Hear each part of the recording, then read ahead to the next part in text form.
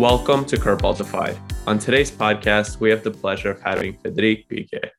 Frédéric received his engineering degree from the National School of Computer Science and Applied Mathematics of Grenoble. On today's podcast, we will discuss his life as an investor and co-founder of Picq and Chance. Thank you so much, Frédéric, for coming on to today's podcast.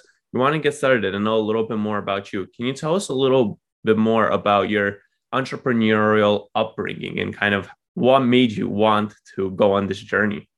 Yeah, of course. Thank you for having me.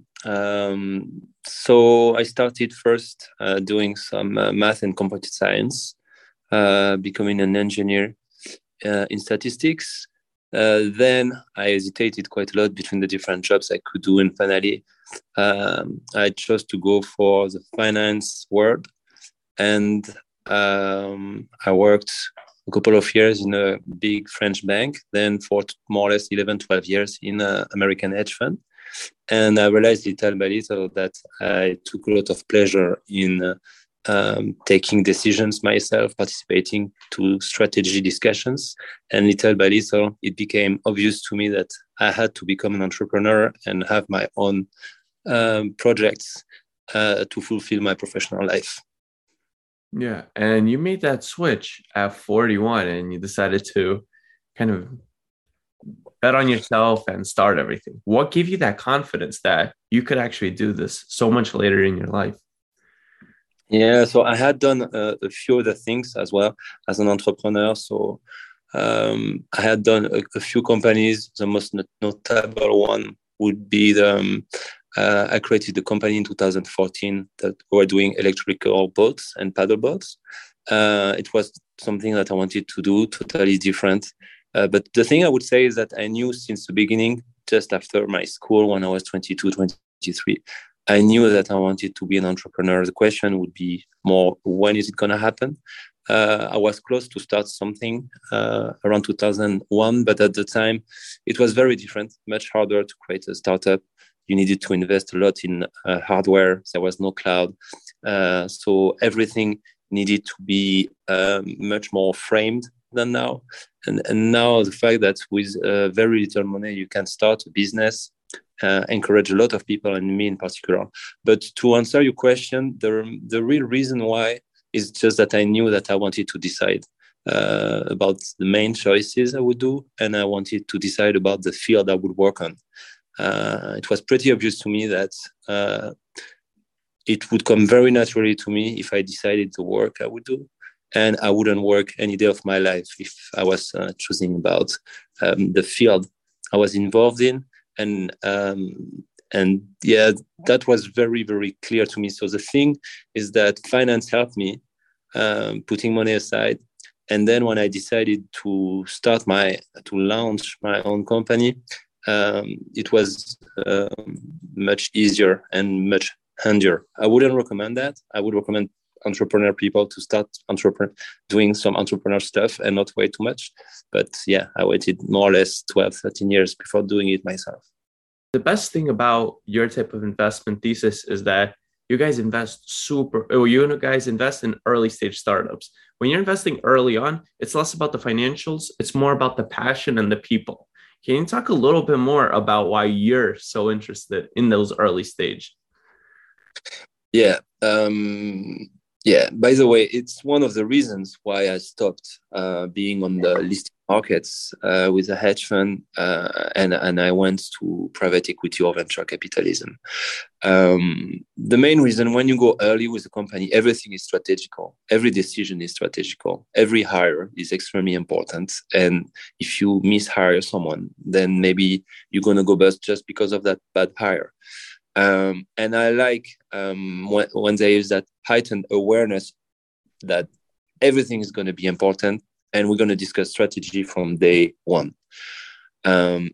This is going to be a discussion in general. I'm not the guy that takes responsibility for choosing stuff. I'm just the guy that gives advices and say, okay, here we have 3 choices. I prefer that one, but you are the guy in charge.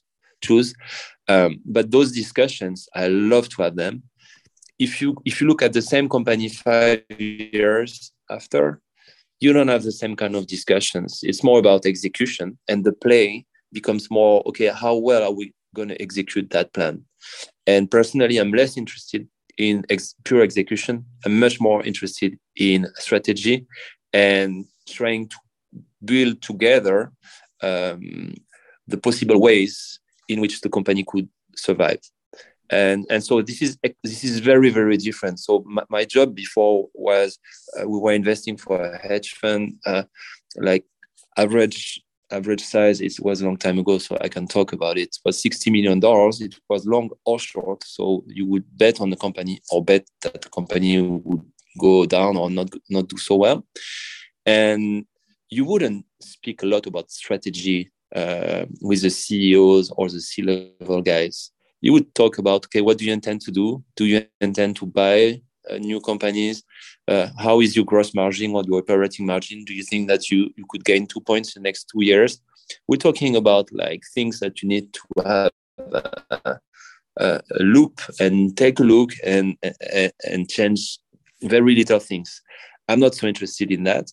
I'm much more interested in, okay, you're thinking that your monitoring tool can help for kidney disease. Do you think that we could do the same thing and it could help as well for heart disease? This is much more significant and much more, I don't know how I would say, but it helps me getting up in the morning. I would say that because of the level of discussion we're having. Yeah. Yeah. Sorry for cutting you off there. I was just putting in the word. One thing that I wanted to say that I think is really as well interesting is that you tend to invest. When you do invest later on, it's with companies that you've invested in the seed round.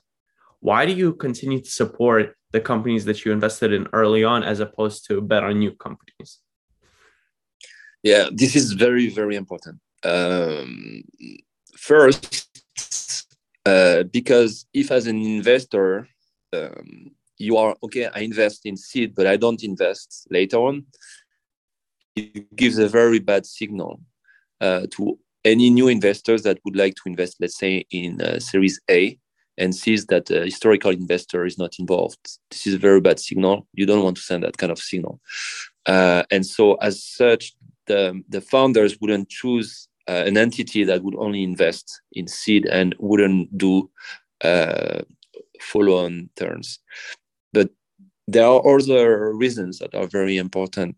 In general, when you invest, you do projections. You imagine that things could work in a certain way. And in general, when you are the first to invest, it's kind of cheap. In Europe, it's a little bit cheaper than in the US, but the price we're talking about, it's a few millions. As soon as 2 years, 3 years after, the founders have proven their points and they have found their product market fit, for example, they start to have some traction. It's going to be much more expensive. So some people would say, okay, why are you going to invest 2.5 years after you invested at X? Why are you going to invest at 5X?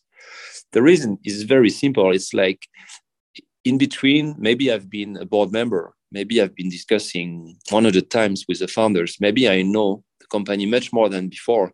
And maybe what was a projection or an imagination part of me becomes now what's happening in front of my eyes. So yeah, it's going to be 5 times more expensive, but it's going to be 10 times less risky.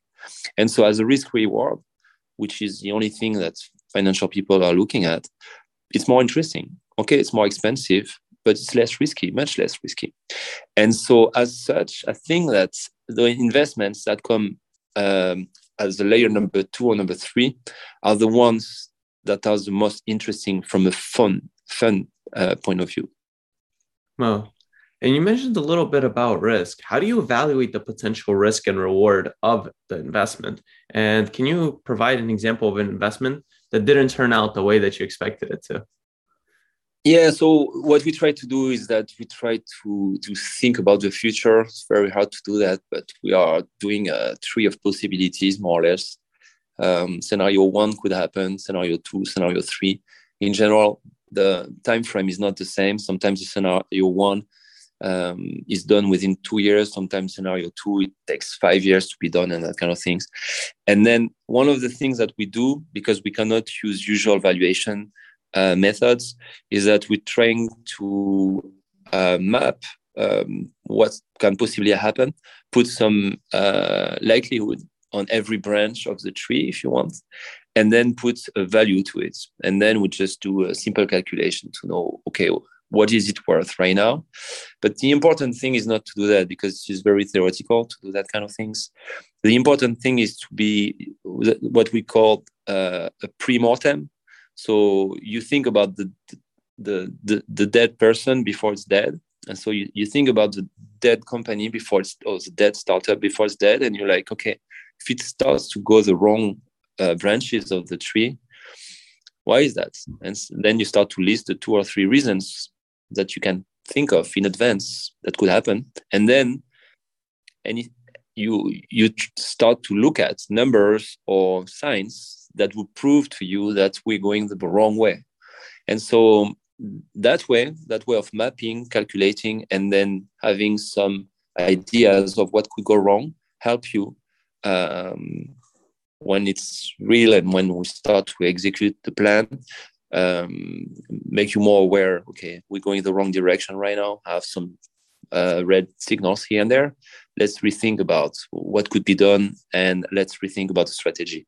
But in general, every year, that's what I do. I redo that tree. I rethink about what could have changed, and I read what was my investment memo when I started investing, just to make sure that I don't change the reasons why I'm into that company. And I still know why I invested in it. Is it playing out or not?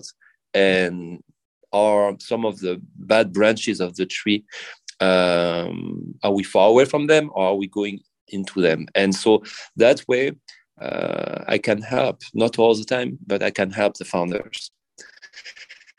And then, it can go wrong in so many directions. It can go wrong because you are wrong about the people and you think that the person would be resilient, whereas it's not. For example, it can go wrong because you create a product and you realize 2 years after that there's not a lot of market for it, or there's such a little market that you're not going to be able to scale, to be able to do one company, but that's not going to be very ambitious at all. It can go wrong in so many directions. So that's a beautiful part about it. We need to stay humble about it and to know that it can go wrong in so many different ways. I don't know if you want me to give you a few examples, but I changed the way I invest. For example, the first time I miscast someone. So I went for a founder that I realized a few months after was disappointing. And disappointing, I would say, in general, just because it would be kind of psychologically unstable, wouldn't work as much as I expected, wouldn't be such a good human being. And when we invest for 5 to 10 years. So we want to make sure that we're going to go along people we appreciate and we can go and drink a beer with. And if you have problem communicating or taking a call with, then it shows that something has gone very wrong. And so one thing I do now is that I offer my services before I invest in a company just as a pretext of working for the founders. And it shows me if I'm aligned with them, if I want to work with them, if they see what kind of work I can do. So it goes in both directions. And I realized that it was much better to work on the project, even if it was just for 2 weeks, instead of counting on 2 or 3 meetings of 2 hours to decide about the next 10 years of your life. So that's something I did. It's just a lesson of a mistake I did in the past. And as usual, you try to correct it either through a method or through a new understanding of what's going on. And so since people is the most important element of company, anything we can do to improve our judgment of characters help. Wow. That's really interesting, the way that you mentioned that instead of having meetings for multiple weeks, you say, why don't you let me in? I want to be on the bus with you guys while you guys are working. That's a really interesting approach and something that we haven't heard on this podcast before. And it seems like a really smart approach, but you have to devote a lot of time. And obviously there are problems with scaling when something like that occurs. One thing that I think is also interesting that you mentioned, because you touched up on a lot of points, is the fact that every single year you go over what you invested in, make sure that you're true to yourself and that you're still in the industry because you want to be in the industry for those reasons. One thing that we talk about a lot on this podcast is the fact that you shouldn't be in an industry just to chase the money. Money is really good, but money is not going to make you happy. Money is not going to be the reason you're up in the morning. Money is not going to be the reason when you're going to be 80 years old, you're going to feel fulfilled from your life. Money is not going to do that. What is going to make you fulfilled is accomplishing what you set your goal to. So for you, you wanted to change other people's lives. That's why you invest in healthcare. That's your goal. You're not really doing it for the money. If the money comes, great. That's just the benefit of the job. But you're more interested in the job aspect and helping other people. One of the companies in your portfolio that is helping a lot of people is Anaconda Biomed. And it has a personal connection with you. Can you explain a little bit more about the future of the company and what you think the global scale of a company like Anaconda Biomed could have?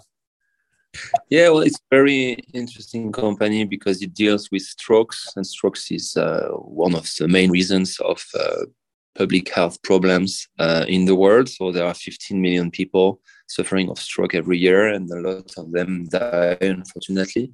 And so Anaconda is just trying to invent a catheter, the third generation catheter, which is going to save people. So if you see someone that is going down, there are two main reasons why that person could go down. It could be a heart failure, or it could be a thrombus in the brain. And when it's a thrombus in the brain, then if you're taken in the next few hours, the first hour is called the golden hour for obvious reasons, but up to 12 hours, it's very beneficial. You go to the hospital, and then it looks like plumbing. There's not a single drop of blood that you're going to see, but they go with a catheter up to just behind the ear. They take the thrombus in general. They take away between everything and 3/4 of the thrombus, and then off you go, and you live a normal life. At the moment, Anaconda, what is interesting is that it's a third generation. So to be able to access the market, we need to prove that the second generation is not as good as ours. And so we've done 73 patients in 2019 just to prove the efficacy of the catheter. Now we are doing 30 more in 2022, and the FDA in the US asked us to do more or less 200 patients between 2023 and 2024 to prove safety and efficacy. And in case it works, it's going to be, well, what we call the best tool for strokes, period. And wow. In that case, it's a company that will be worth billions. It's interesting because why was I interested in such an arcane universe?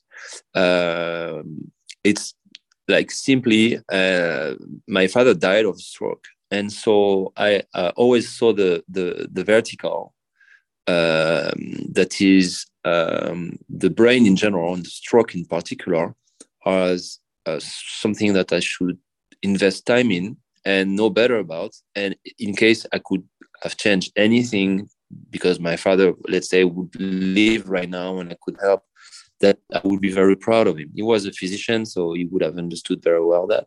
And so it was very simple. 5 years after he died, when I saw that there was a surgeon that was not happy enough with the catheter he was using, and practically started to draw some stuff being like, this would be better, this would be, I was like, yeah, I really like it.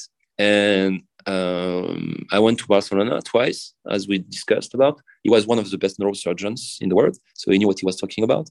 He started to think about a colleague of him, at the time the company didn't exist, that had done catheter, but not for the brain, for the heart. And he was like, he's done 3 catheter in his former life for big companies. I don't see why he couldn't do the same thing and be the project leader for the brain catheter. And off we went. And so at the beginning, I remember the post-money evaluation of the first one was nothing. It was like 1 million. And now it's a company that is very successful and that people should benefit from starting in 2025. So for me, it's definitely a subject of pride. Thank you so much, Frédéric, for coming on to today's episode. We'll put all the links to Picq and all the other links so people could find you. If you have anything you want to say to the audience, now's your chance. Thank you again so much for coming on to today's episode. Well, I'm really impressed that at your age, you already do all what you do. So well done, man.